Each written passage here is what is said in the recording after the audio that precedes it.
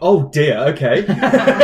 Yeah, lay it on me. What's 35 plus 1? 35 plus 1 is 36, I can do that. Did you work out that I couldn't think of any clever thing to say about the number 36? To be fair, you've got a good record of 35 episodes of just coming up with something random for the start of it. So cut me some slack. And the thing is, 37 is an obvious one. So we've got that we really need to get past. Yes, it's like pinball. You have to pull the thing back before you let it go. Exactly. So this is us pulling it back.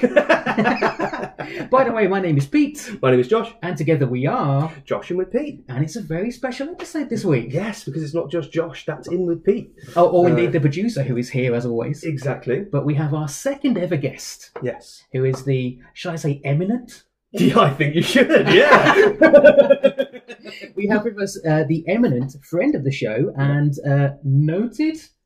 yes. You could be noted, can't you? You could be noted. Published, I think it's probably. Noted and published. Yeah. Film critic, Mike McHale, everybody. Good evening. Hello. Hello, Mike. Thank you for having me. Oh, thank you. It's been an honour. Thank you for all the Irish chocolates you sent us. I like to contribute wherever I can. Yeah, and the lovely mailbag, all the feedback, and it's just great to have you here. Really. Honestly, it's absolute pleasure. I think that's one of the reasons I've been bombarding you with emails in a desperate attempt to get on this show sooner or later. We can do that. Here we are. We can do South Aggrandisement. We do it every week, don't we? Here. Oh, yeah, absolutely. You've got anything to plug? That's this is the place to do it. Right. Yeah. I wish I did. We're coming up to Christmas. I should have a book or a film out or something. But it's not. It's a CD, Christmas carols. Yes. Yeah. Maybe some type of board game, like a Christmas Day style Trivial Pursuit. That would be perfect. Yeah, that would be good. Yeah. Maybe next Christmas. That's it. So where would people know you from normally, Mike? So I have written for The Guardian, for The Telegraph, and for the Reader's Digest, where I do TV criticism for them. I'm also doing a lot of TV criticism for Variety at the moment. Oh, Variety. So those are my places where they keep me busy. Yeah, that's amazing. Because I genuinely thought that Reader's Digest was no longer going, but it's still going. I know, and people are always amazed. And, people will always need things to read in dentist waiting rooms. So do you try and slip in dental related words knowing that people are going to read them? Of course. If people are in severe oral pain, I like to compound their misery wherever possible. So we decided to make this one a particularly cinematic or filmic episode. Yes, that makes sense. We have an expert in our midst. Exactly, and now at least you can you can actually speak to some kind of audience rather than with those. What was it? I've never heard of it. The Guardian. Yeah, no one. No. Tin pot local journalism. Exactly. It's good to have you on the show. Our tin pot local podcast. So what we decided to do, because I'm sure everybody does, top 10 movies of all time. Yes. Everyone's favourite movies of all time. But Mike, I believe you brought something amazing to show us. Yeah, so this weekend is going to be a very big weekend because it's Sight and Sound, the eminent film magazine. Yeah. So eminent that I've never written a single word for them in my entire career. They are publishing their... I think every 10 years they do a list of the greatest films of all time. And they've done this ever since 1952, I think, was the first list. Oh, God. And they invite critics from all across the world to vote in this poll. And 10 years ago, there was a big sort of revolution in that Citizen Kane, which had been number one for the last 3 or 4 lists, had been overtaken by Vertigo, the Hitchcock film. Oh, really? James Stewart. Yeah. So there's a lot of discussion this year. They've expanded the range of critics who are going to be voting. And that launched, I think, December the 1st. So when this podcast goes out, people will know what the new greatest film of all time is going to be. Holy moly. Yeah. Okay. I mean, I know we're not here to talk about greatest or favourites, but do you have any suspicion yourself? Well, my suspicion is that it will be 2001: A Space Odyssey, which is one of those big classic films that almost everybody's seen, everybody knows, and everyone is still blown away at, especially if you go and sit in a cinema and see it on the big screen. It is still mind-blowing, 50 odd years on. And the greatest match cut of all time. Indeed. Yeah. I mean, so much to love about it. But we're not here to talk about the greatest films of all time, of course, because with typical perversity, I bring to you the IMDb, the Internet Movie Database, which is a wonderful resource which contains pretty much every film that's ever been made. Has a list not just of the top 250 films as voted for by its users, but it also has a list of the lowest rated movies. So in theory, we're looking at the worst movies of all time as voted for by users of the IMDb, and I've become obsessed with this list. Nice. In part because bad movies are an obsession in themselves. Yeah. But they do. It's a very interesting list, and we shall discuss it in due course, I'm sure. So I have questions about the list just before we dig into it. Yeah. So is this not going to, because I've been on IMDb and there's almost too much information. Yeah. Right. So is the bottom? I'm imagining that this is going to be if they did a total list, it'd be like 25,000 films. Aren't the bottom 250 going to be like American Hallmark movies and stuff like that are all just... They rule out TV movies. They rule out short films. So they've got to be feature length movies that have been released theatrically or been cinema adjacent. So I think TV movies are ruled out, short movies are ruled out. These are full length films that have had some kind of release and also had enough people seeing them that they've collected enough votes or few enough votes to make this particular list. Naturally. Okay, that does make sense. So we're not just going to be just talking about random movies that nobody's ever... The Blue's Clues TV movie or something. Yes, exactly. Aladdin 6. And that like sort of thing. Why do I think that you've seen both of those? You're the one person on the planet. Aladdin 6 is on my list. I haven't got around to it yet. Right. Yeah, I'm still recovering from number 5. It's a bit of a shocking ending. Yeah. The Blue's Clues movie, I was fooled. I can pick what was going on. Oh, really? It was like a Chris Nolan twist at the end. So how many are on this list that you brought with us today? So I bought the bottom 100. So literally whatever the opposite of the la creme de la creme is, la mer de la mer. The spam of the spam. Exactly. This 1001 movies to avoid until you die. Indeed. This is very much that. Because you'll see them in hell. That was a bit grim, sorry. So are we going to go for the 100 or are we going to... Well, I think we'd be here all day if we went through the 100, but I can give you some sort of themes, and maybe we could do like a top 10 or bottom 10 list, and we can work through. I will say this: I've been working as a film critic for only for 20 odd years. I have only seen 27 out of the bottom 100 films, which I'm very happy that's the number. Yeah. Mark Kermode always said, the great Mark Kermode always says, that you have to see enough bad movies to know when a good one comes along. Yeah. These are looking at this list of the 100 worst films of all time as voted for by the IMDb user. They are kind of obvious bad movies. There are very few on here that I would make a case for. I will make a case for a couple of the films on this list as we go along. But they are all kind of movies where you think, yeah, that probably deserves to be on there. Okay. And the ones that I've seen on here, some of them I was paid to see, so I'm. It does change it when you're paid to see a movie, a bad movie. You think, okay, well, at the very least, I got a paycheck out of this. Yeah. But you do have to sit through, if you are getting paid for it, you do have to sit through the entirety of the film, right? Just to see how insufferable or terrible it is. But you don't feel as if any of your judgments on these films would be coloured by the fact that you've been paid off by these companies at all. No, I've not been paid off by the studios. I'm paid to review them. But it does change because you do have to sit through the whole thing, and then you start making decisions like, well, is this a 2-star bad movie? Is it a 1-star bad movie? Is it a 1.5-star movie? You start finding little sort of subtle gradations as to the terribleness of these films. Yeah, I suppose because I just have like a threshold of anything below that is just bad. And most people will turn off or walk out. I think as a critic you don't get, because you are paid to sit there and watch the whole thing. And it is often the case where you go and see a movie that is terrible for the first 10 minutes and you just sort of slump and you say, I've got to sit here for another hour and a half. Yeah. And sometimes it picks up, or sometimes it just achieves a kind of functional mediocrity. It's like, that's fine, that's a 2.5-star movie. Okay. But some films just get worse and worse and worse. And I've been in films where literally the first scene, I've gone, I'm going to have a terrible time with this. Wow. Just something about, the filming isn't right, the dialogue is off. Yeah. I don't particularly care for any of the characters. You can have a very sort of immediate reaction to it. There was a professional film critic who used to, quite prominent professional film critic, He used to watch the first 5 minutes of a movie and then would then go out and write his review. His line was always that you can tell if a movie's going to be good or bad for the first 5 minutes. My line would be, you can't tell how good or how bad it's going to be until you sat through the whole thing. But yes. Yeah. Maybe he was on a different deadline to the rest of us. Possibly. Yeah.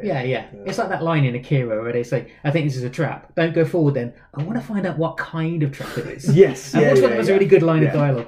So you want to find out how bad something is and you know exactly how. Definitely. Yeah.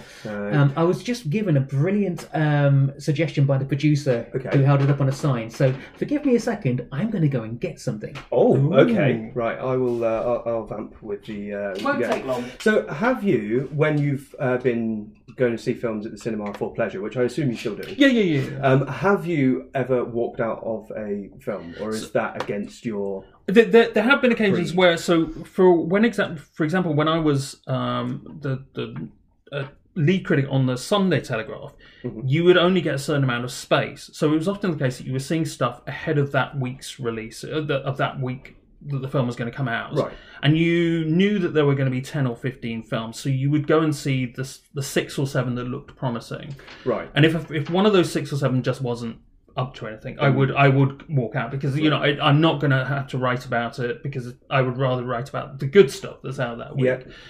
Seem to remember a very prominent memory of going to see Jon Favreau and Vince Vaughn there's a movie where they go on holiday and they're like warring couples retreat. Couples Retreat is the movie. Yes. Which I saw at a very early screening, and within about 35 minutes I realised, this is not worth anyone's time. It may not even be worth Jon Favreau and Vince Vaughn's time, which is the lowest bar that film could have got over. So I walked out and got an earlier train back. And I've never, actually, that is the closest you get to, the whole wormhole, creating an alternative reality for yourself, is if you walk out of a film early, because you've suddenly got an hour or half an hour that you didn't have. Yeah. You've walked out into a different world. You've changed the course of reality. Yeah. So that does feel very liberating. But by and large, if I'm paid to review it, if I know I'm going to have to put down words on a page about it, you have to sit there and suffer through the whole thing.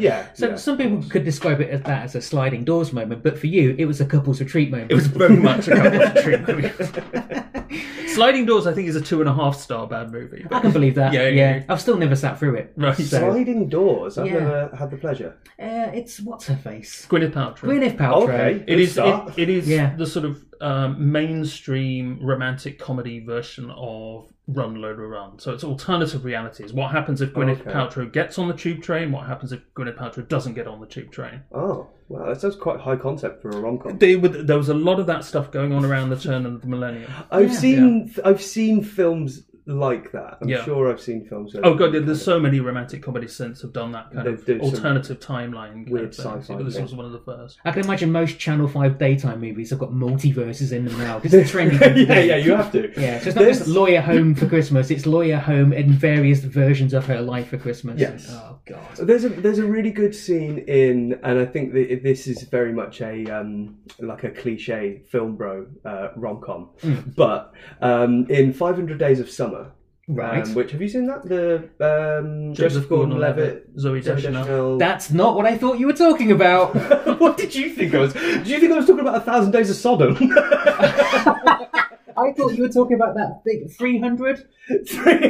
Terrible movie. Is that on there? I hate 300. So I've sat through half it. I watched 150 and I switched it off. I couldn't get through it.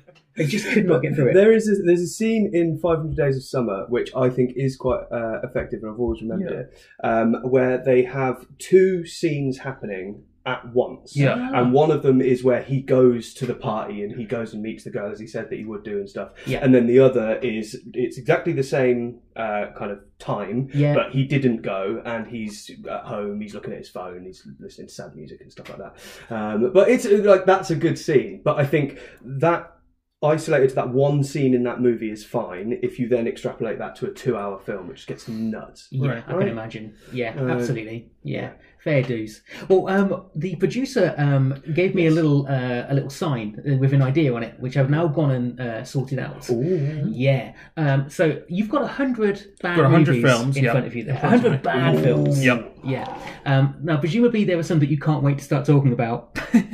Yes, I mean there was. Yes, that's great. Let's do it. What we're going to do first, though, is because you have 100 in front of you. I've got in front of me what Dungeons and Dragons players will know very well. Wow. The D100. Okay. Which these are 2 dice, and when you roll them together, it will give you a number between 1 and 100. Right. So let's give these a roll Okay. and see what number Get it some comes up examples. with. Yeah, absolutely. All right. So this is going to things are we sound working with? exactly. This will sound lovely or awful on the mics. You've but introduced the element of chance. Exactly, exactly. Let's see what Lady Luck has in store for us.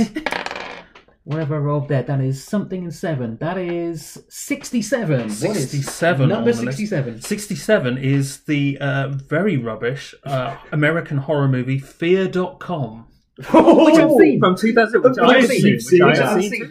It was all over the Horror Channel at one point. And do you know why I hate this movie? Okay. Right? I hate this movie because in the first 20 minutes, the sort of screaming female heroine is kind of kidnapped brutally. And the song on the soundtrack is Sonne by Rammstein, which is a very hopeful song. It's literally "Here Comes the Sun, Here Comes the Sonne."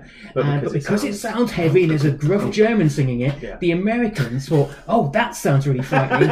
And it's so it's foremost crime against cinema misunderstanding Rammstein. Exactly, yes. So I don't like Fear.com for that reason. I think I had to review it for The Scotsman, Really? which was one of my first sort of reviewing gigs. It's 2002. Yeah, it would have come out here, I think, early 2003, because I think it sort of flopped in the States and it took a while to get to these shores. Yeah, so this is in the .com boom. Well, this is the thing, as always with horror cinema, something new happens in the real world and everyone goes, oh, let's make a horror movie about that. Like Host was the Zoom version of a horror movie. Yeah. And, we've had the Unfriended. Unfriended really about like, Facebook. And I like the John Cho one where his daughter goes missing. Yes, what's it called? Searching. Yeah. Searching is a good that movie. Yeah. Well, this is from the other end of the quality scale, in which the internet itself is the villain, and I think Stephen Dorff is in there somewhere. This is sort of the tail end of Stephen Dorff's leading man career. Yeah. And clearly, the misinterpreting Rammstein is a terrible thing. But I remember just being singularly bad and dreary and zero fun whatsoever. Yeah, absolutely. I also remember there was a weird thing with that where I came out of the press screening and I was sort of buttonholed in the gents' toilets afterwards by a very senior critic who had been doing this job for like 50 years, who went on, had a huge rant at me about the Luxembourg Film Fund, which was one of the producers on this movie, and the fact that the Luxembourg Film Fund all kinds of rubbish. There's no kind of quality control. Fear.com was the foremost example of that. Okay. So that in many ways that was scarier than the film itself. So we have the Luxembourg royal family to thank for Fear.com. For Fear.com. Well, Yeah. Famously, we look at our demographics each week, and then we have one listener in Luxembourg, and we still don't know who that person is. So if you're involved in the funding of Fear.com, pull your finger out and make some good films. but don't stop listening to the podcast, please. Not a millionaire, I'm assuming. He didn't sort of make a huge amount of money back from all that money, all the florins he pumped into Fear.com. I can well imagine if you're a multi-billionaire and you can have anything at your fingertips, you'd get so bored of everything that you'd end up listening to Josh and Repeat. So maybe that is who that person is. That is who this is aimed at. It's the 1%. That's yeah. This is only for the financial elite of Luxembourg. That was number 67. That is 67. Yeah. That is good. Okay, so I have got a bit more of a taste of what we're in for. A flavour. So absolutely. So it's not going to be movies that are necessarily like your Michael Bay Transformers movies and stuff like that. Things that are just easy to kick. Yeah, I mean, they are sort of high-profile targets. And also, I think with the Transformers movies, there is clearly an audience for them, people who enjoy those kind of movies for what they are. Yeah. Whereas I think, very few of these on here, I can imagine anyone actually sitting through, other than sitting through in the knowledge that they're going to have a bad time, or just to sort of pick it apart. Yes, yeah. Kind of well, we used to put the horror channel on, me and Pete, quite a lot. Yeah. And we'd watch movies like Fear.com and just just tear them apart. just tear them apart as best we could. So there is some fun to that, but as a horror aficionado as you are, Pete, I can't imagine Fear.com.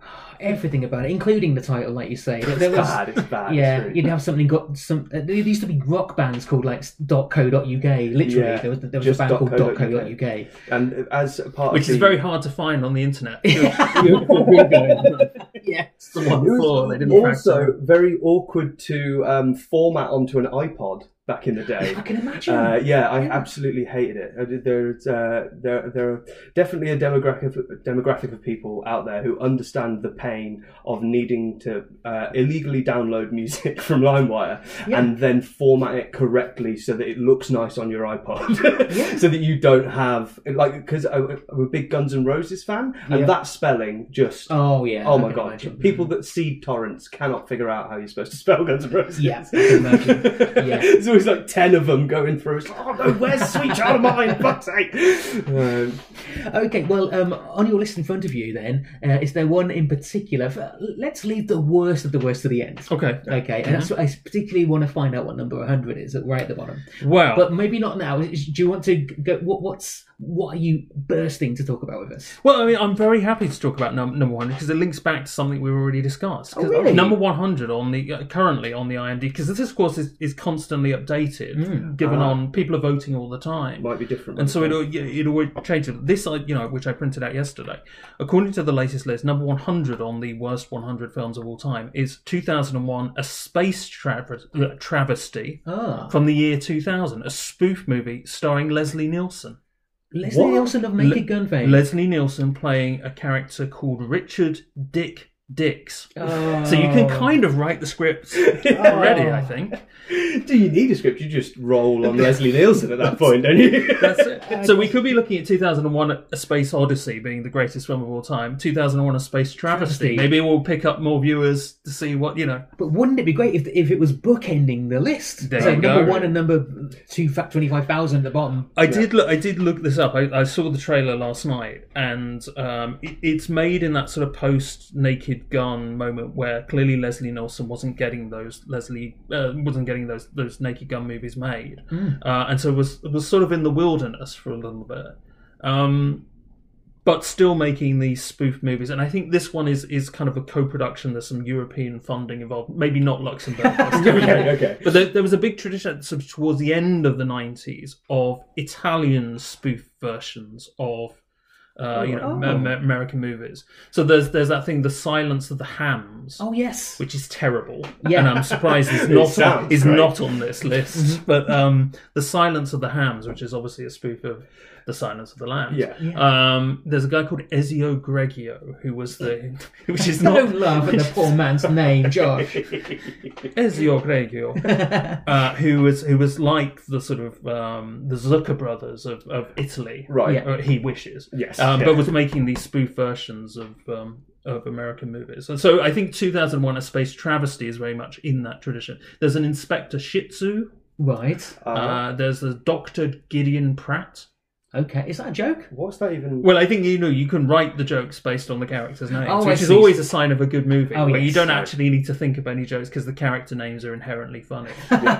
Dick Dix and Gideon Pratt, Inspector Shitzu. There's an Inspector Wazoo as well. Inspector Wazoo. Yeah.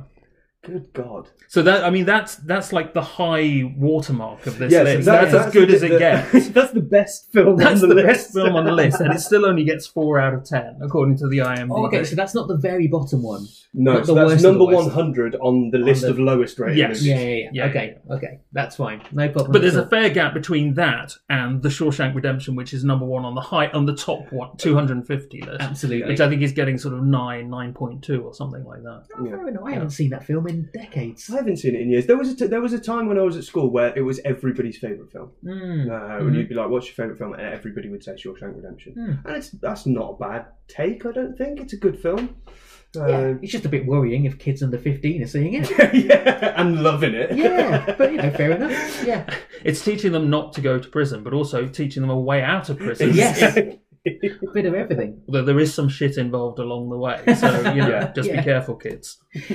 So what else have we got on the list that's particularly grabbed your considered eye? Well, there are several things that sort of strike me looking at the list. There's a lot of belated sequels on the list, some of which we'll get to in due course, I'm sure. But, that for me was always, when people say, what are the kinds of movies you don't like? Yeah. Very tardy sequels to films that weren't all that great in the first place. Right, like, do we need this? Okay. No. Do we need it 10, 15 years after? Definitely not. Yeah. Okay. So there's a lot of that on here.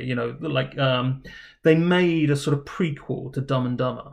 Oh yes, Dumb and Dumberer. Dumb and Dumberer, When Harry Met Lloyd, and that is at number 53 on the worst. Is it really? I've seen that. 2003, and again, it was a film that I was sent to review in my first years as a film critic. So already I was getting sort of acclimatized to the very low bar American cinema set for itself this century. And does that have Jim Carrey and Jeff Daniels? No, it has two very bland young American actors who aren't anything like as funny as Jim Carrey and Jeff Daniels. Oh, okay. Playing the younger versions of Harry and Lloyd. Yeah. They seemed like guys that didn't make the cast of the American Pie movies. Oh. That's those. Actually, by the by, you've got the list in front of you. Are any of the American Pie sequels in there? Well,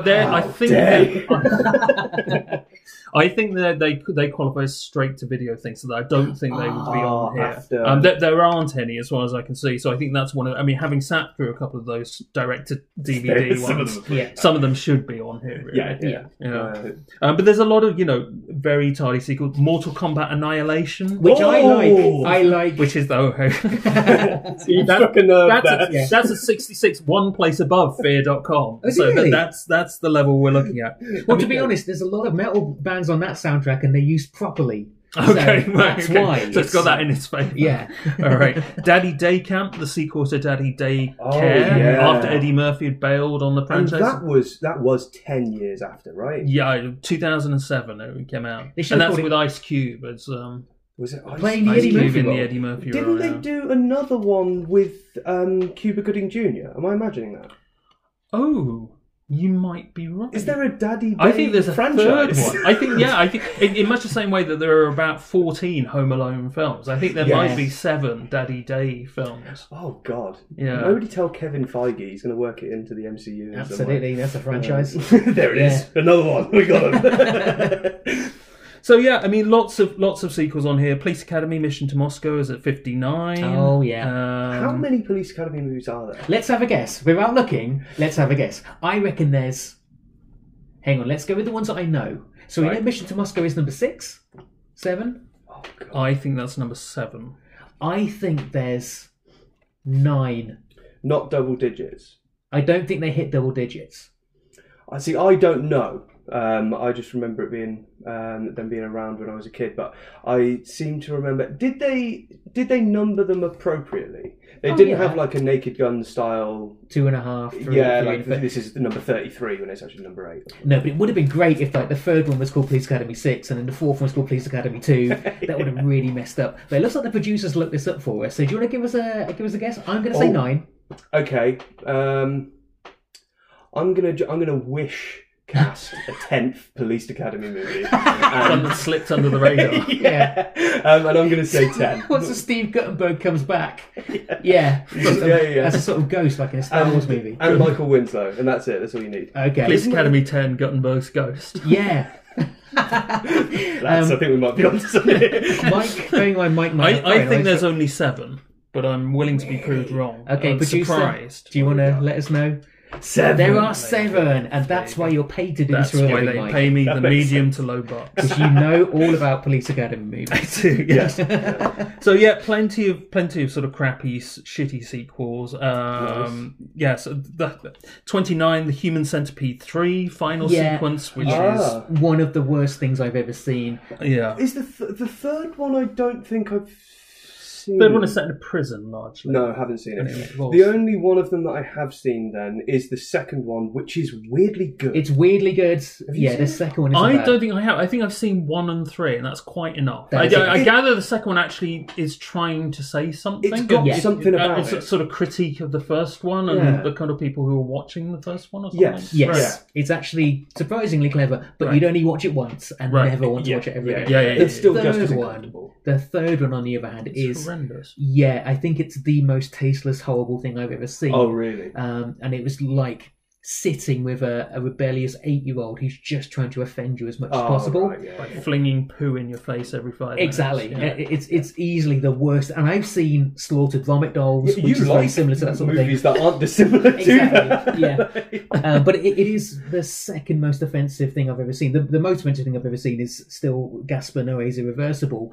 but at least that has some kind of message. Would you agree, Mike? I think it has a veneer of something about it. Yeah, I mean, it's no fun. No. But I have actually sat through that twice. Right. I did sort of make the effort to go back and take a second look at it. And it is properly affecting, I think. I mean, it's not something you'd want to... So Irreversible is a film that takes place in reverse. It's a rape revenge movie with Vincent Cassel and Monica Bellucci, real life husband and wife playing actual husband and wife. So you get the revenge stuff first, and then which is quite nasty, and then it goes backwards in time chronologically to the rape bit, and then you go back even further in time to what happened before the rape. That's a hell of an idea. But the way it unfolds is a hell of a movie. Absolutely horrible. Yeah. It's even worse than what you're imagining.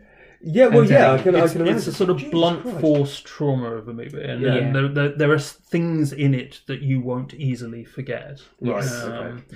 But it is very well made. It's quite. It is undeniably powerful, and there is a degree of art and craft about it, but it's also quite horrific. Yeah. And it misunderstands Rammstein. No, it doesn't. And all of the Rammstein use. I think if any director would understand where Rammstein is coming, Gaspar Noé would possibly. Would probably be. Yeah. So we lots of sequels. Dragon Ball Evolution at 14. Is that the one that recently sold out the box office one weekend? It was number 1 in the box office this country. No, because I think there've been a couple of animated things since things like that. But this is one of the live actions. I think with Chow Yun Fat. Oh, that one in a Hawaiian shirt. I seem to remember because again, vague memories of it. Is it? Oh no, that's the Shyamalan one's The Last Airbender. Which is also quite bad. And yet, surprisingly, I don't think there's a Shyamalan movie on this list. I think people still like those movies to some degree. He's steadfastly average, isn't he? He's not made anything awful. I'll put that on his business card. Steadfastly average. He'd take that as a pull quote at this point. That's the big twist at the end of his career. Didn't see that coming, did you? I was just average. But I like M. Night Shyamalan. I like some of his films, but not enough that I'd watch his new ones like that. Like Unbreakable and The Sixth Sense, I think are good films, and they're fine to stick on a Sunday afternoon. But I didn't want to watch that Beach That Makes You Old movie because I was just like, it's going to make you. It's going to make. Yeah, exactly. I'm going to lose my life having watched it. But also, I feel like we are just gearing up for a big twist again. Exactly, which is fine. I mean, Inside Number 9 does it every week, and I have no problem with that. Yeah. The formula is that there's a twist. But the great thing about that is they're only half an hour long, so you don't feel like they're stringing you along until something happens. Yeah, it all feels far more organic. Whereas I think in the worst of the Shyamalan films, and I do think he's made some really, really good movies, but the worst of those, you do feel like you're just being strung along until he goes, aha! Yeah. Nobody expects. Spoiler alert. Yeah. Oh yeah, sorry. Yeah, spoiler.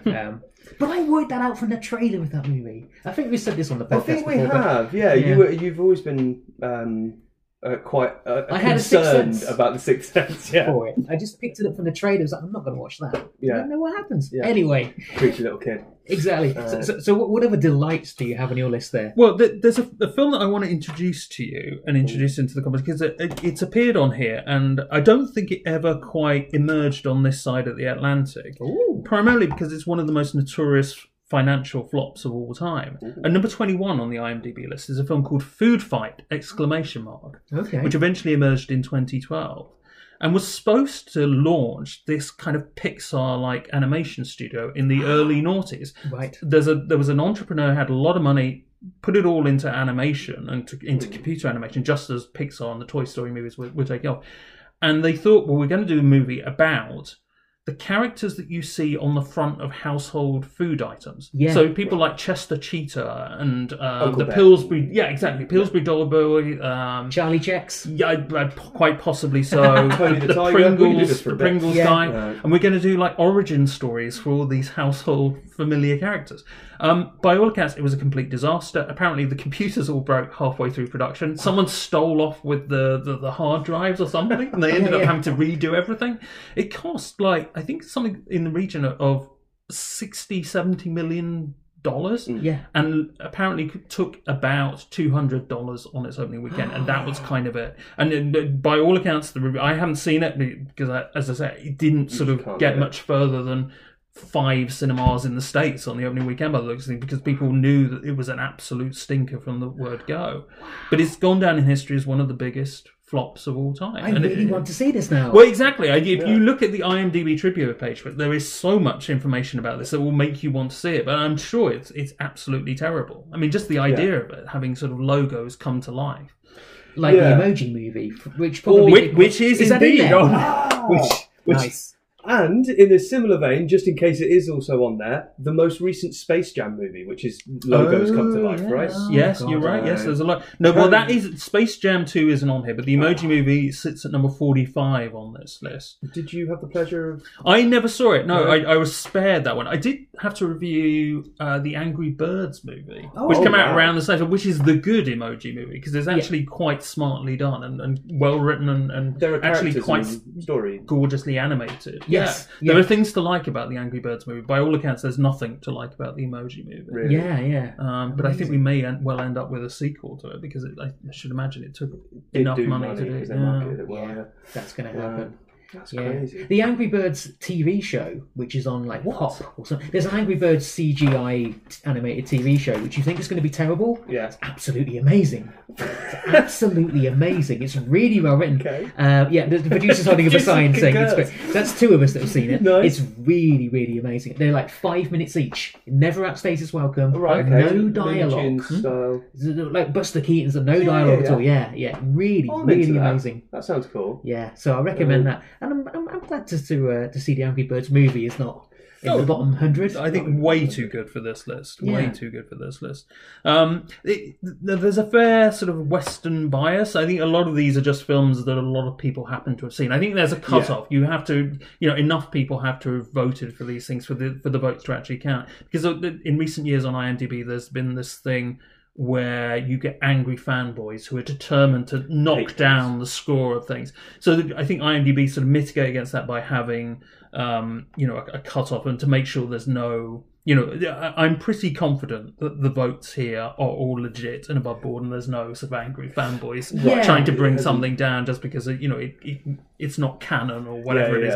Fanboys get angry about. What was it? What was the Marvel movie that they hated? All of them. Captain Marvel, is that like number 1? It's been brigaded down by all of the... They get very angry for no apparent reason. But there have been sort of very high-profile cases of things, big movies that the trolls have swallowed. Speaking of trolls, of course, Troll 2 is on this list. Troll 2! A film so bad it actually inspired a documentary about how bad it was. Yes, and you've seen it? Oh, yeah. Right. It's amazing. Yeah, I haven't seen it. Hang on, sorry, are you saying the film is amazing or the documentary is amazing? Oh, I haven't seen the documentary. Oh, okay, you're saying the film. Yeah, of course. Troll 2. Of course you are. Now, I will preface this by saying I hadn't seen Troll 1. Okay, so is there a Troll 1? There must be. I think I haven't seen this documentary either, but I am aware of Troll 2. Yeah, and I think that part of the lore of Troll 2 is that there is no Troll 1. It was straight. It's trolling. It's literally trolling. Yeah, it's a troll movie. But that's the from anybody that isn't aware of the name and just the YouTube meme. That's the one where the guy in glasses goes, "They're eating her, and then they're gonna eat me. Oh my god!" That's it. Yeah, that's it. I'm surprised that is it actually on there. It's actually on that list of Troll 2 is at number 28. Yeah, just ahead of 3 spots ahead of Hobgoblins from 1988. That's exactly what I was going to talk about. Wow. I was going to say I'm amazed that Troll 2 is on there, but Hobgoblins is not. No, but they're both on there. Oh, okay, wonderful. Hobgoblins is Critters and Gremlins. Yeah, Imagine that on a very, very low budget where they don't even have people's hands operating the puppets. It's just a cuddly toy. That's stuck to somebody's. Right. It's like that. And in fact, Mystery Science Theater 3000 did it. So that's probably a better way to watch it. Yes. So that you've got somebody. I suspect this is where Mystery Science 3000 got most of their titles from in the early days. Manos Hands of Fate on there. And just going back to the food fight, is Sausage Party on there, or is that too average? No, I think people quite enjoyed Sausage Party. I think the outrage surrounding Sausage Party was about the treatment of the animators. I don't think anybody's ever said that it was a bad film. Oh, really? No. It got loads of bad PR as it was being released because apparently they had like real crunch time for that movie, and they forced people to work double shifts and paid them no money for it and stuff like that. Excuse me. Right. Okay. So but I think I haven't seen it. But I think the film itself is fine. The film is fun. If you want to see a rude adult skewing animation, The Sausage Party is a fun evening. Okay, fair dues. Yeah, that's nice. No problem at all. Okay, is there anything on there that you would say you actually enjoyed? Well, I could make some kind of a case for at least 2 of them, and inevitably they're down towards the bottom end of this list. Okay. Because I think the vast majority of these, I would be quite happy to just, throw over a cliff and never see or hear anything more of again. I don't think there'd be any great loss to civilization if we did that. Dragon Ball Evolution can just go to the passages. That can go. I haven't got the heart to throw anything with Chow Yun Fat in it. Okay, that's fine. Because he's just adorable. Yes, I know. Yeah, he gets a pass. He's really charismatic. He could play Doctor Who.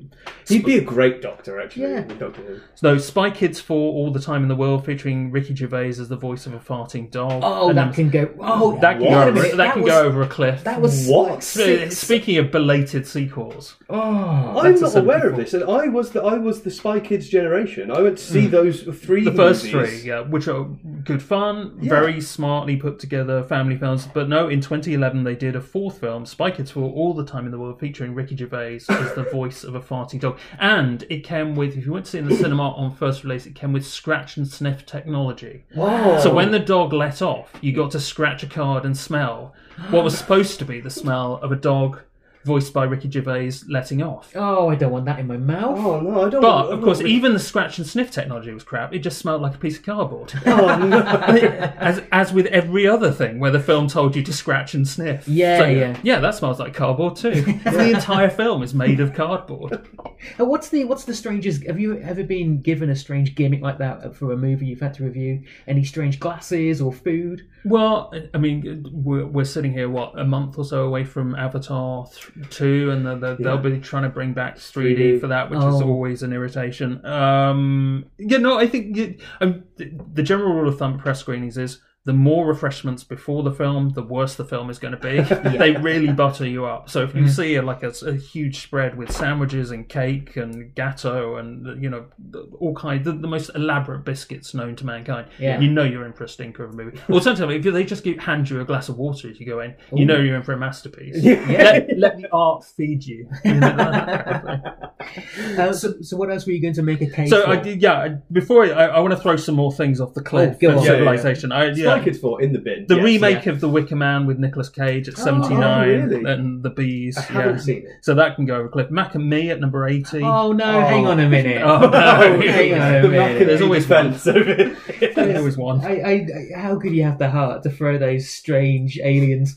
You were 8 years old when you saw it on VHS. It's crap now. I know. And it's a 2-hour-long McDonald's movie, a McDonald's advert. I didn't realise at the time. I honestly didn't know. I didn't realise. Well, I suppose it shows that Mac and Me at least did its job to some capacity because it managed to fool an 8-year-old. Yeah. But I have only seen the Mystery Science Theatre version of it, I think.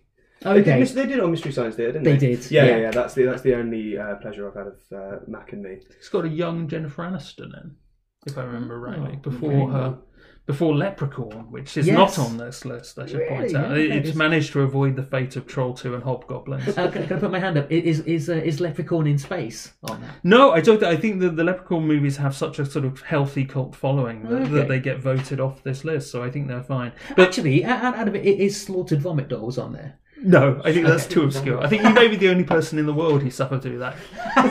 All three of them. There's three of them. Really? Yeah. Is the third one got Ricky Gervais in it playing a fighting dog? With scratch and sniff technology. Yeah. Oh, you do not want Slaughtered Vomit Dolls with scratch and sniff. No, that's not a good idea.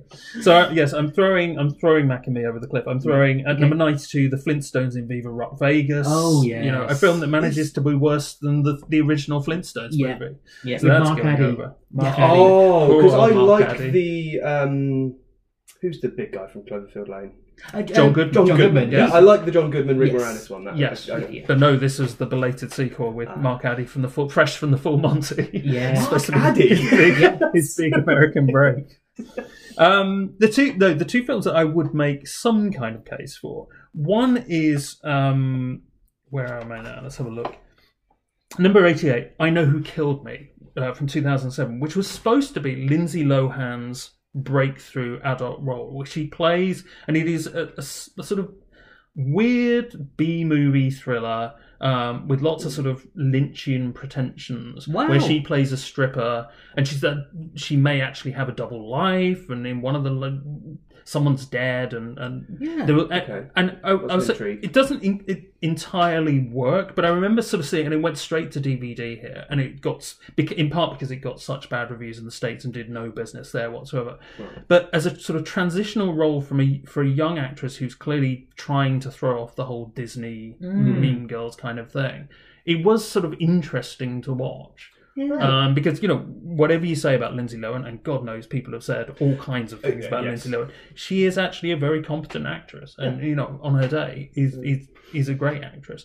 So I think that perhaps deserves rescuing more than most of the films on this list. The other one, I will confess to, and I feel a little bit guilty about confessing, but just below it at number 90, The Love Guru. Mike Myers is The Love Guru from 2008. Which so here's the thing: you would not be able to make The Love Guru in 2022. You just wouldn't be able to get away, because Mike Myers is playing a character who is kind of supposed to be Indian. He is a guru of some kind. His name is in much the same way as Leslie Nielsen playing Dick Dix. Mike Myers is playing Guru Tuggin Me Puddin. Okay, that's cool. The joke.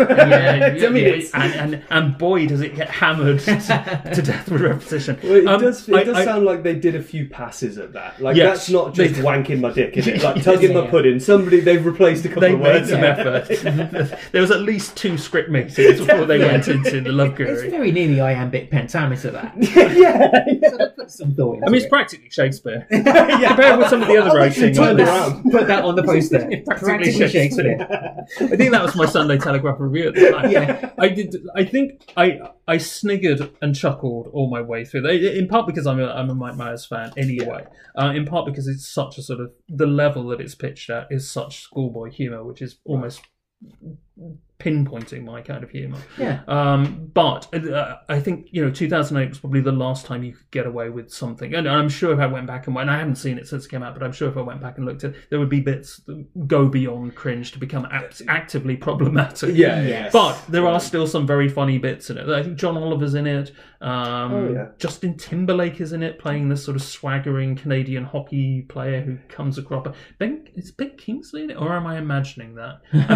I do have a feeling that Ben Kingsley turns up. I seem to remember seeing a trailer with him being in it. And then the sort of before Iron Man. Is he also problematically playing an Indian man? Because he's got form. But I think I got an Oscar for this last time. They loved it, mate. Don't worry about it. But yeah, no. So I will admit to actively chuckling my way through The Love Guru in a way that I think I sort of cringed my way through most of the other films on this list. So I didn't see it, but I remember when the trailers for that were coming out because it was the height of Austin Powers kind of Mania. And it was Austin Powers Mania, which it was at the time. Like it was. And I loved those Austin Powers movies when I was a kid. I remember being excited for The Love Guru, but I've never seen it to this day. But I might dig it out, and I'll let you know how how Modern Sensibilities view it.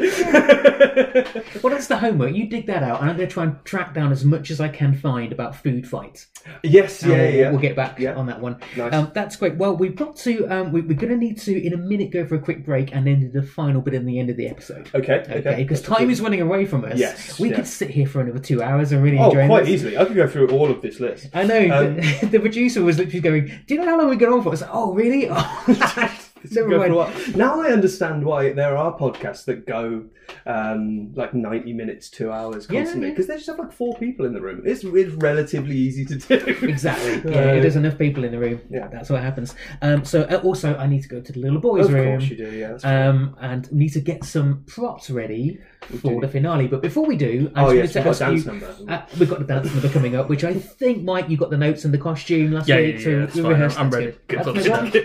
But one last question before we wrap up the filmic part of it. Okay. I bet you get asked the same questions again and again and again when people find out that you're a film critic. But here's a question for you. You have to watch a lot of films for a living as a day job, or as an evening job, basically.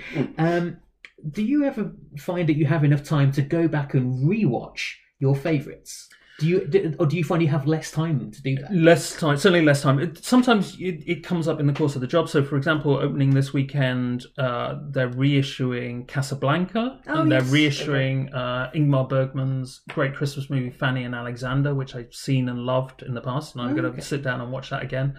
And they're reissuing, as they do now every year, the Muppet Christmas Carol. With the song previously unheard. So all of those films are opening on Friday. So I will sit down and rewatch the films that I love.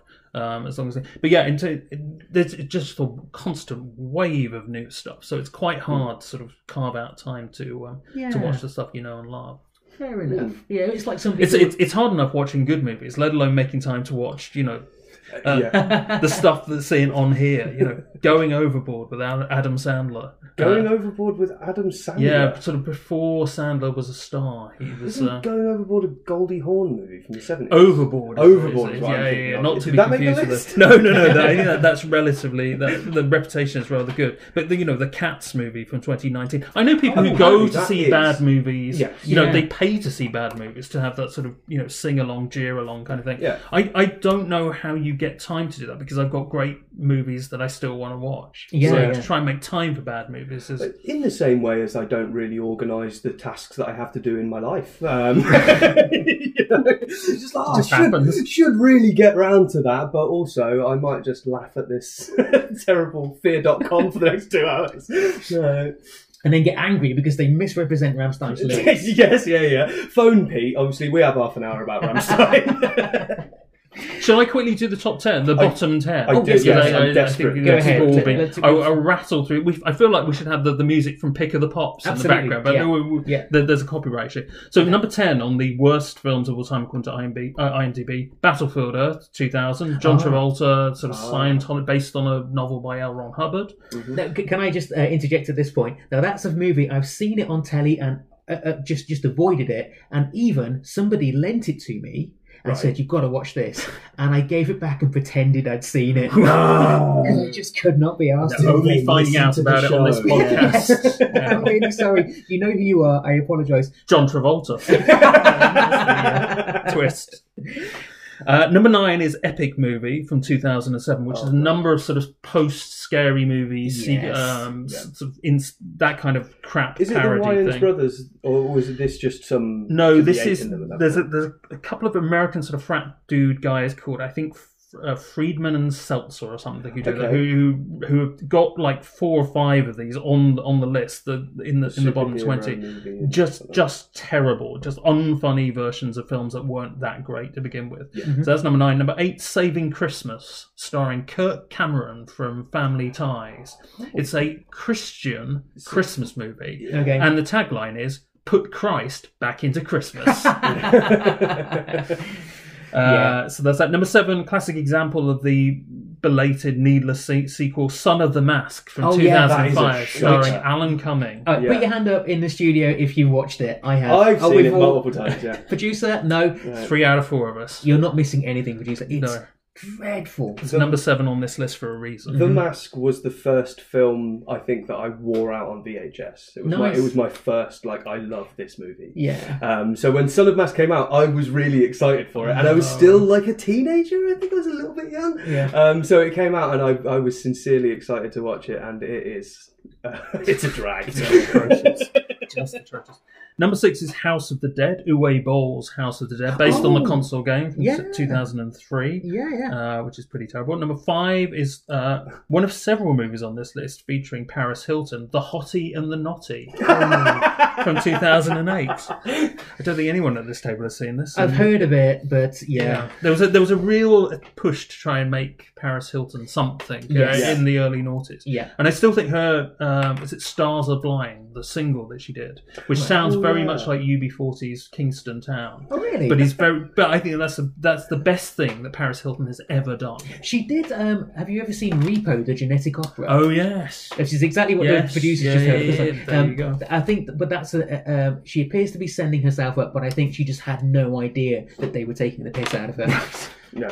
Also, the singer from Skinny Puppy is in that. Okay. But anyway, good male representation. That's good. Number 4 is again another sequel, Super Babies, Baby Geniuses 2 from 2004. Baby Geniuses, the first one, is at number 24. So it's a really rewarding sequel. This is, I think, the premise is a sort of sci-fi thing where babies are attributed with adult characteristics. It's a bit like that film, that Bradley Cooper movie Limitless, where he unlocks his brain, but with babies. And from the director of Porky's. Oh, right. Bob Clark, yes, I think so. Wow. So, number 3 is Birdemic, Shock and Terror from 2010, horror channel classic. I've seen it. There you go. Of course you have. Of course you have. Which I looked at the Kim Newman website, and Kim, if you don't know, is one of the great film critics. He is. And will have seen the vast majority of films on this list. God bless him. He's also an expert on Doctor Who. There you go. Oh, really? Yeah. He's an expert on many, many things. But Kim Newman has called Birdemic the worst use of computer effects in film history. So that's including number 3. The Scorpion King. So that's well, yes, that is quite something. Number 2 is a film that Josh briefly mentioned in passing, Manos: The Hands of Fate. Manos: Hands of Fate from 1966, which is the oldest film on the list. Wow. Bottoming out at 2.2 out of 10. And the problem with that movie isn't necessarily that it's bad, which it is, right? But it's also, I think that it's not finished. Like it's not a complete piece of media that they've presented. Like there are scenes in it which are just very clearly the first shot, or you can very clearly see a cameraman somewhere or something like that. And it's just people don't know their lines. They flub lines in the movie. And I think I did go back and do some research on Manos: Hands of Fate, and the production of the movie is like shrouded in all of this weird mystery, and people are getting paid off and keeping money and all sorts of stuff. Very interesting. There's a story behind the story. I think this is one of the films that has come to prominence because it was on Mystery Science Theatre. So I think people know it from that. Right. Yeah. So it's 60s B movie kind of thing. So that's at number 2, and drumroll please, number 1.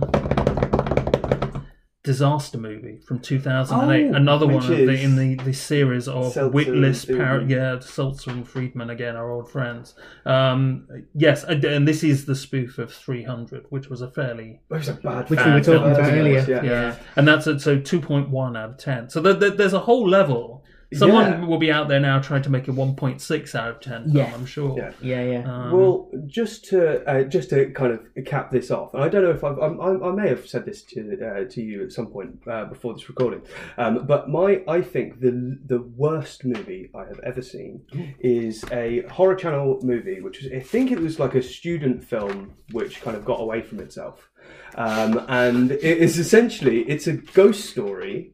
where they're all trying to find the ghosts that live in this house. But all throughout the ghost story, there are these radio signals which are coming in, and they are like portents of an oncoming nuclear apocalypse. Mm-hmm. And then at the end of the movie, they confirm the existence of ghosts, and the bomb drops. Wow. And that's it. Game over. Finished. Terrible. Absolutely terrible.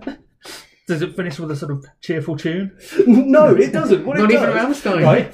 So they have the classic guy in a hat, mysterious guy in a hat who knows about ghosts, comes to the house, and he says, "Oh, you need to do this. You need to do this. The spirit is trapped in here." And they go and they do it, and they seem to confront the spirit. And then when they've confronted the spirit, they all run out of the house, get into the car, and then they hightail it away from the house in this car, turn on the radio, and the radio is it's the air raid signal, and the bombs drop. It's just all pointless. Yeah. It doesn't go anywhere. For 2 hours, it goes nowhere. Sorry, I'll calm down. It's a good way to end a story. If you don't know, just drop the bomb. Drop the bomb on everyone, it's fine. Speaking of dropping bombs, I do need the toilet. And I've needed it for 20 minutes. It's really well cooked. Okay. The air raid siren's going. The air raid siren is going off big time. Right, Yeah. so before a scratch and sniff situation in this podcast, do let me go. Scratch your cards now. Exactly, but we'll be back with the grand finale after this. Do you see what I did then? Yes. I did the thing in my head, like, and right back. So I knew it would sound like that. Actually, I was checking the back door to make sure I locked it properly. But Right, I thought, okay. that's going to sound good on the mic, isn't It it? did sound like there was motion. You know, This now sounds like you've been for a pee in the backyard. That's it. Right. Don't reveal the secrets of the podcast. Marking your territory. It's his process. Okay, Right, right, please. Ours is not to reason why. That's right. Oh, excuse me. Don't edit that out. No, we keep that in. Right. So we are Pete now. farted into the mic once. Did you hear I think yes. Yeah. That's my gift to radio history. No one's done that before. Why do you think I'm here? Yeah, exactly. Will lightning strike twice? The producer's holding up a sign that says, "I thought you weren't ready and maybe missed it." Ha ha. No, I'm a consumer professional. Speaking of consuming things, look at that segue. Oh, come on. Look at that segue. Speaking of consuming things, we now move to the gastronomic part of the podcast. Okay. So Christmas is coming. Yes, The goose is getting fat. Please put a penny in Norman's hat. All that business. all of that. So we have found, as a Pete's Sweets segment, Really? 2 sweetmeats. Okay. 2 confectioner's delights Okay. in the aisle of our local supermarket to try. Now, the first one, these are both sweet things, so I know Josh might not be into these. Mike, you got quite sweet too. I haven't love you? a sweet thing. Yeah. Yes, this should Bring be it on. good. The first one might not be to your taste, Okay. but producer, if you want to reveal all. What have we got? So, Josh, do you want to read aloud what you have? We have Flips gingerbread flavour coated pretzels. Okay. Now, so you know what pretzel flips are? Pretzel Flips. Are they different to normal pretzels? Yeah, so Flips is a big brand. Oh, okay. Yeah. This is news to me. They are pretzels, which are those salty things. Yeah. But pretzel flips are dipped in chocolate. Oh, okay. So you yeah, get the yeah. chocolate and the salt, which, by the way, predates the trendy salted caramel thing. Predates all that, because they were big in the late 90s. Oh, okay. Then they died, then they came back. Right. But now they're back with a festive version called gingerbread flips. Now, Mike, is that the kind of thing that I will happily have a go at this. Give it a smell for us first? Okay. Oh, yeah, we whiffed the bag. Oh, that is proper Leibkuchen gingerbread. Oh, really? Yeah, do you Pass want it to have a- around. Pass it around. The producer looks really excited. Oh, very yes. That's appealing. like it smells like a glass of It's mulled the wine. smell of Christmas, isn't Is it? it really? Hang on. That's Cliff Richard in a bag. Yeah. Don't say that to me when I'm sniffing it, because that's what I'm thinking of Mistletoe now. and wine, right there. This is like Cliff Richard's armpit. It does smell of jumpers and yeah. It's a lovely Yeah. smell. It's a Yeah. very festive smell. Okay, well, if you want to delve in the bag It's and offer them to the producer as well. Yeah. So these are normal sized, the sort of smaller pretzels, Lovely, thank you but very they're much. coated in some kind of coating. And I promise you, dear listener, you'll stop hearing rustling now. And let's dig in. Mm. If you guys want to go in first, I'll keep talking while you're eating. And I'll just look at the facial expressions. Oh, now I have a thumbs up from the producer. I Okay, Josh looks thoughtful, which is a good thing for you eating something sweet. This isn't an instant. Mike? Yeah. It's interesting. Interesting. Okay, I'm gonna go in. That's especially when you get to the salty pretzel in the Mm. middle. Oh wow, That's really good. that blossoms on the tongue. It really does. There's a Doesn't bouquet. Yeah, it doesn't hit you straight away. It slowly. It reveals its saltiness. It slides into your DMs. It does. Yeah. I would say that's a success. And the savouriness of it means you could very easily get through the whole bag in front of like a Channel 5 Sunday night top 100 celebrity mishaps. Yeah. A lawyer's dog at Christmas. Yeah, exactly. Yeah, often in TV movie. And with the salty and sweet action, considering the subject matter of the show, pretty good cinema sweets, I think that'd be. But the bag is very rustly. Yes, that's true. The bag is very rusty. Yeah. You'd have to decant into a plastic bag. That's it. I remember distinctly when I went to go see Interstellar at the cinema.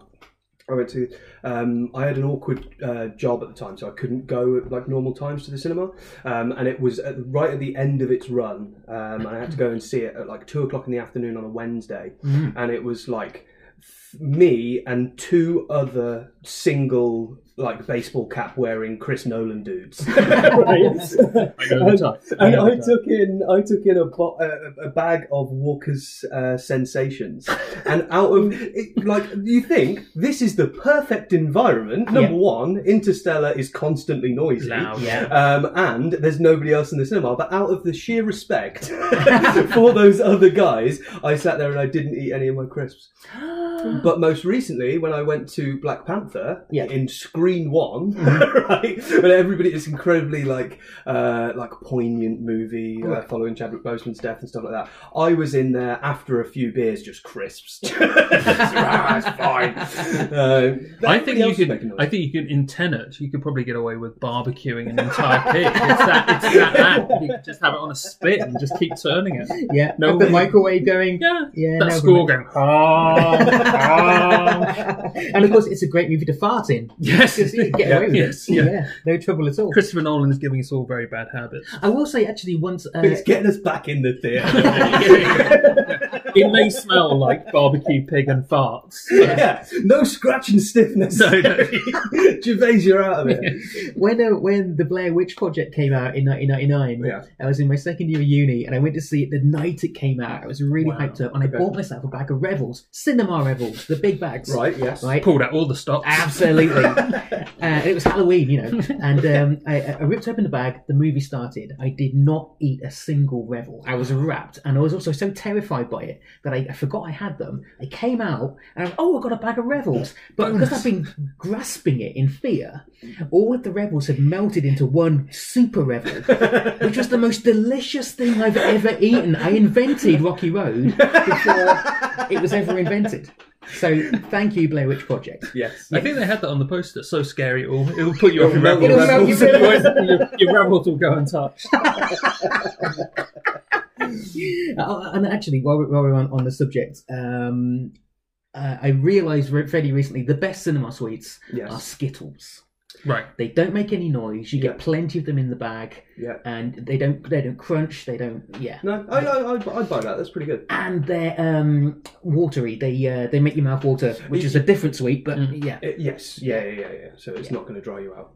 So gingerbread pretzel flips are not the ideal cinema sweet necessarily, but they were very good sofa Christmas snack. Yeah. And if you did decant them into some Tupperware, then yes, maybe take them to the cinema. I think you'd be alright there. Yeah, absolutely. Out of 10, Josh? Ooh.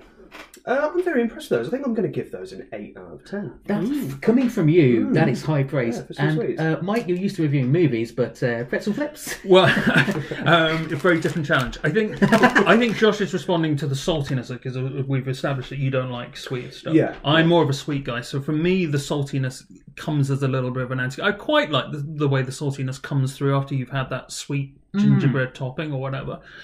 So for me, I think 6 out of 10. I think. Okay, wow. Okay. And the producer, do you want to write down a mark out of 10 for me? because I think you quite like those. You give me a big thumbs up, 8 out of 10 from the producer. Okay. You know what? I'm going to go the same, 8 out of 10 for me. Yeah. They're not the ultimate of all time. They're not the legendary candy corn, which I fell in love with. But yeah. But is there any of that still in the building? Do you know what? I don't think there's any of it left in the country. The way you went through it. I ripped through about another 2 bags of those, and it wasn't cheap because you had two bags. You had to you bought more. Them. Yeah. Good lord. America's put an export ban on it. Sacks of it are domestic. I like candy corn a lot. Your blood is just syrup at this point. At this point, yes. So moving on, we have our second. Now this is a huge deal because it's going to be something where you think, oh, that's posh. I know these, they're posh. This is a new version of an existing posh sweet. Okay. But then wait till you find out what they've done with the flavour. The producer's shaking her head already. These are After 8 mints. After 8? But they are orange and mint flavour. Orange and mint? Orange and mint in the same sweet. As it says on the box, could After 8 get any better? Well, we'll find out. You'll give it a quick sniff for me, Michael? Hang on, let me just check. Yeah, it's After 8. There we go. Very good. Here we go. Let the producer have one first. Yes. Are they still in the posh little sleeve? They are in the sachet. Right. Josh? I will do the requisite sniff. While you're doing this, by the way, I realised buying these, it's like matchmakers, where as a kid you were led to believe they were really posh and could be eaten sparingly because they were so expensive. Yes. And then you go as an adult to the supermarket, they're £2. Yeah, no bother. Yeah. It was like that, like Viennetta. Yes. The height of luxury. Yeah. Right, let's have a look. Okay, I'm not getting much from the smell profile of orange. No, they smell like After 8s. There's a little tang of citron.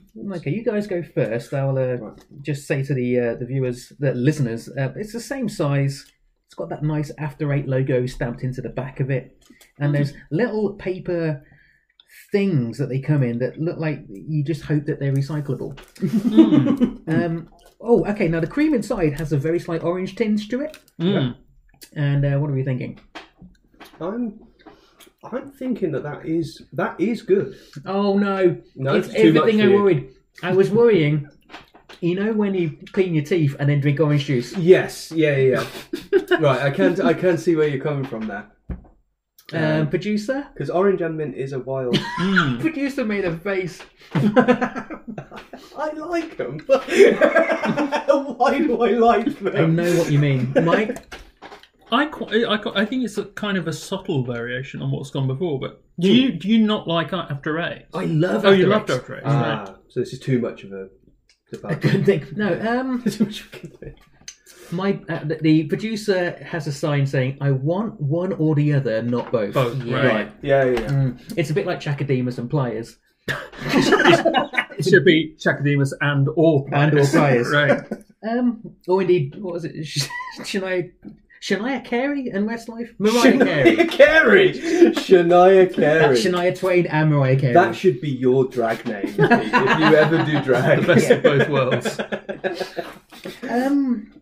I think the thing is, my brain is telling me it's an After 8 mint, and it has all the same texture and so it's telling me this is amazing. Have another one. Right. Yes. Yeah.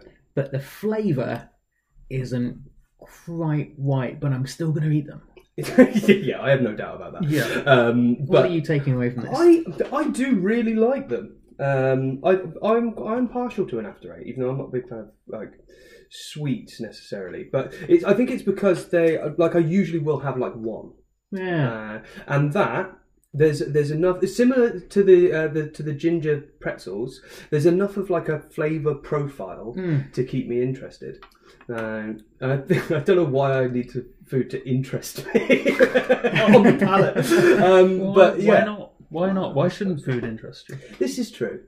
Everything you inhale, everything you consume should interest you. Exactly. You should live. Yes. But yeah, I am not. I'm not over encumbered by the addition of the orange flavour. I think what it tastes like is Christmas, and it tastes like you've had an After Eight and some Terry's chocolate orange. That's it. It's the Nestle Corporation muscling in on the Terry turf. There's going to be food fight style turf war in the aisles this Christmas. Oh, I would absolutely love that if they had a Food Wars style movie and Terry, the legendary Terry. Terry to give him his full name. Comes mobbed up. Oh yeah. Everybody else is like a cartoon like advert character, and Terry is exactly how you imagine a man called Terry to look and sound. An angry bold man from York. Yes. Thrown out the Jorvik Viking Centre. So started his own confectionery company. For picking fights with the Vikings. Yeah. Throwing oranges at the Vikings. Yeah. Thoughts on that then, Mike? Final thoughts You see, I am broadly pro After Eight anyway, and this just adds a little note of something. It's not vastly different, I don't think, but I was happy enough, I think. That's the thing. I think it's almost not quite enough to be different. Yeah. But there's something in my head telling me that's. I think I'm just, not really quite going to go cognitive cognitive dissonance has kicked in. Yeah. Here's an interesting question. If you're broadly okay with pro After Eight, as you said, given the choice, of normal After Eights or these on the shelf, which one are you going? Because I think that's the key. I think I'd go normal After Eights. Damning. I'd much rather have a box of normal After Eights and a chocolate orange. Yeah, and then I can mix and match as I want to, rather than Terry forcing the synergy on me. I completely agree. I completely agree. Actually, we got conclusion. It does beg the question: why don't they make matchmakers where half of them are mint, half of them are orange, but they're all mixed up, and you don't know which one is mint, which one is orange? Russian roulette. Yeah, would that work? There are products like that. Yeah. Revels, for example. Well, yeah, Revels. I suppose that's the kind of core concept of Revels, isn't it? But they do like chocolate roulettes. I always get one for Christmas every year. Really? Because I'm not a big chocolate guy, but I am a big spicy food guy. Oh yes. So I do every Christmas. I will get a chocolate roulette or a cheese roulette. I got one year, and they are just it's like a selection of, it's a box of chocolates or it's a cheese board, but some of them are like 1 million Scovilles, and you just have to kind of dance around that. So you need there to be a threat of pain. Yes, yeah. Absolutely. If there was a Vindaloo flavoured one in here, in the just middle, one of them in there, I'd be all over it. It's like recreate the Deer Hunter over the Christmas table. Yeah. Play the music in the background. You've been to my house at Christmas. Everyone's got their tops off. We've got red headbands around here. Everyone's sweating. Absolutely. Every single time we throw darts at each other. And Christopher Walken, the actual Christopher Walken, sat there in the corner with a party hat on. I want to see that now. The Reindeer Hunter. That's it. There you go. That, my friends, is an episode. That is the episode. Where do we go? That's the episode title. Reindeer. Yes, definitely. Reindeer Hunter. Well, I think we've imbibed and we're nourished. I feel nourished. Yeah, culturally, gastronomically. We do need to do the scores. Thank you, producer. I am giving that 7 out of 10. Josh? I think I'm going to stay at an 8. Wow. Which is not really any variation in score, but they are both high scores for me for Sweets. You did seem to enjoy those both more than any of the other usual. Yeah. Much. Well, there's a bit of fruit in that, right? Yes. That's why I don't like it. A day. That's why I don't like it. Oranges. Far too close to my food. Mike, final score. I think it's a 7 for me. I enjoyed them slightly more than I did the gingerbread pretzels. Mm-hmm. Yeah, 7. Absolutely fine. And then producer, your score for this one? That is a 5. Neither here nor there. That might cost it. Yeah. Overall. Right then. Are you going to do some totting up? I think the producer's doing some maths. Ooh. Yeah.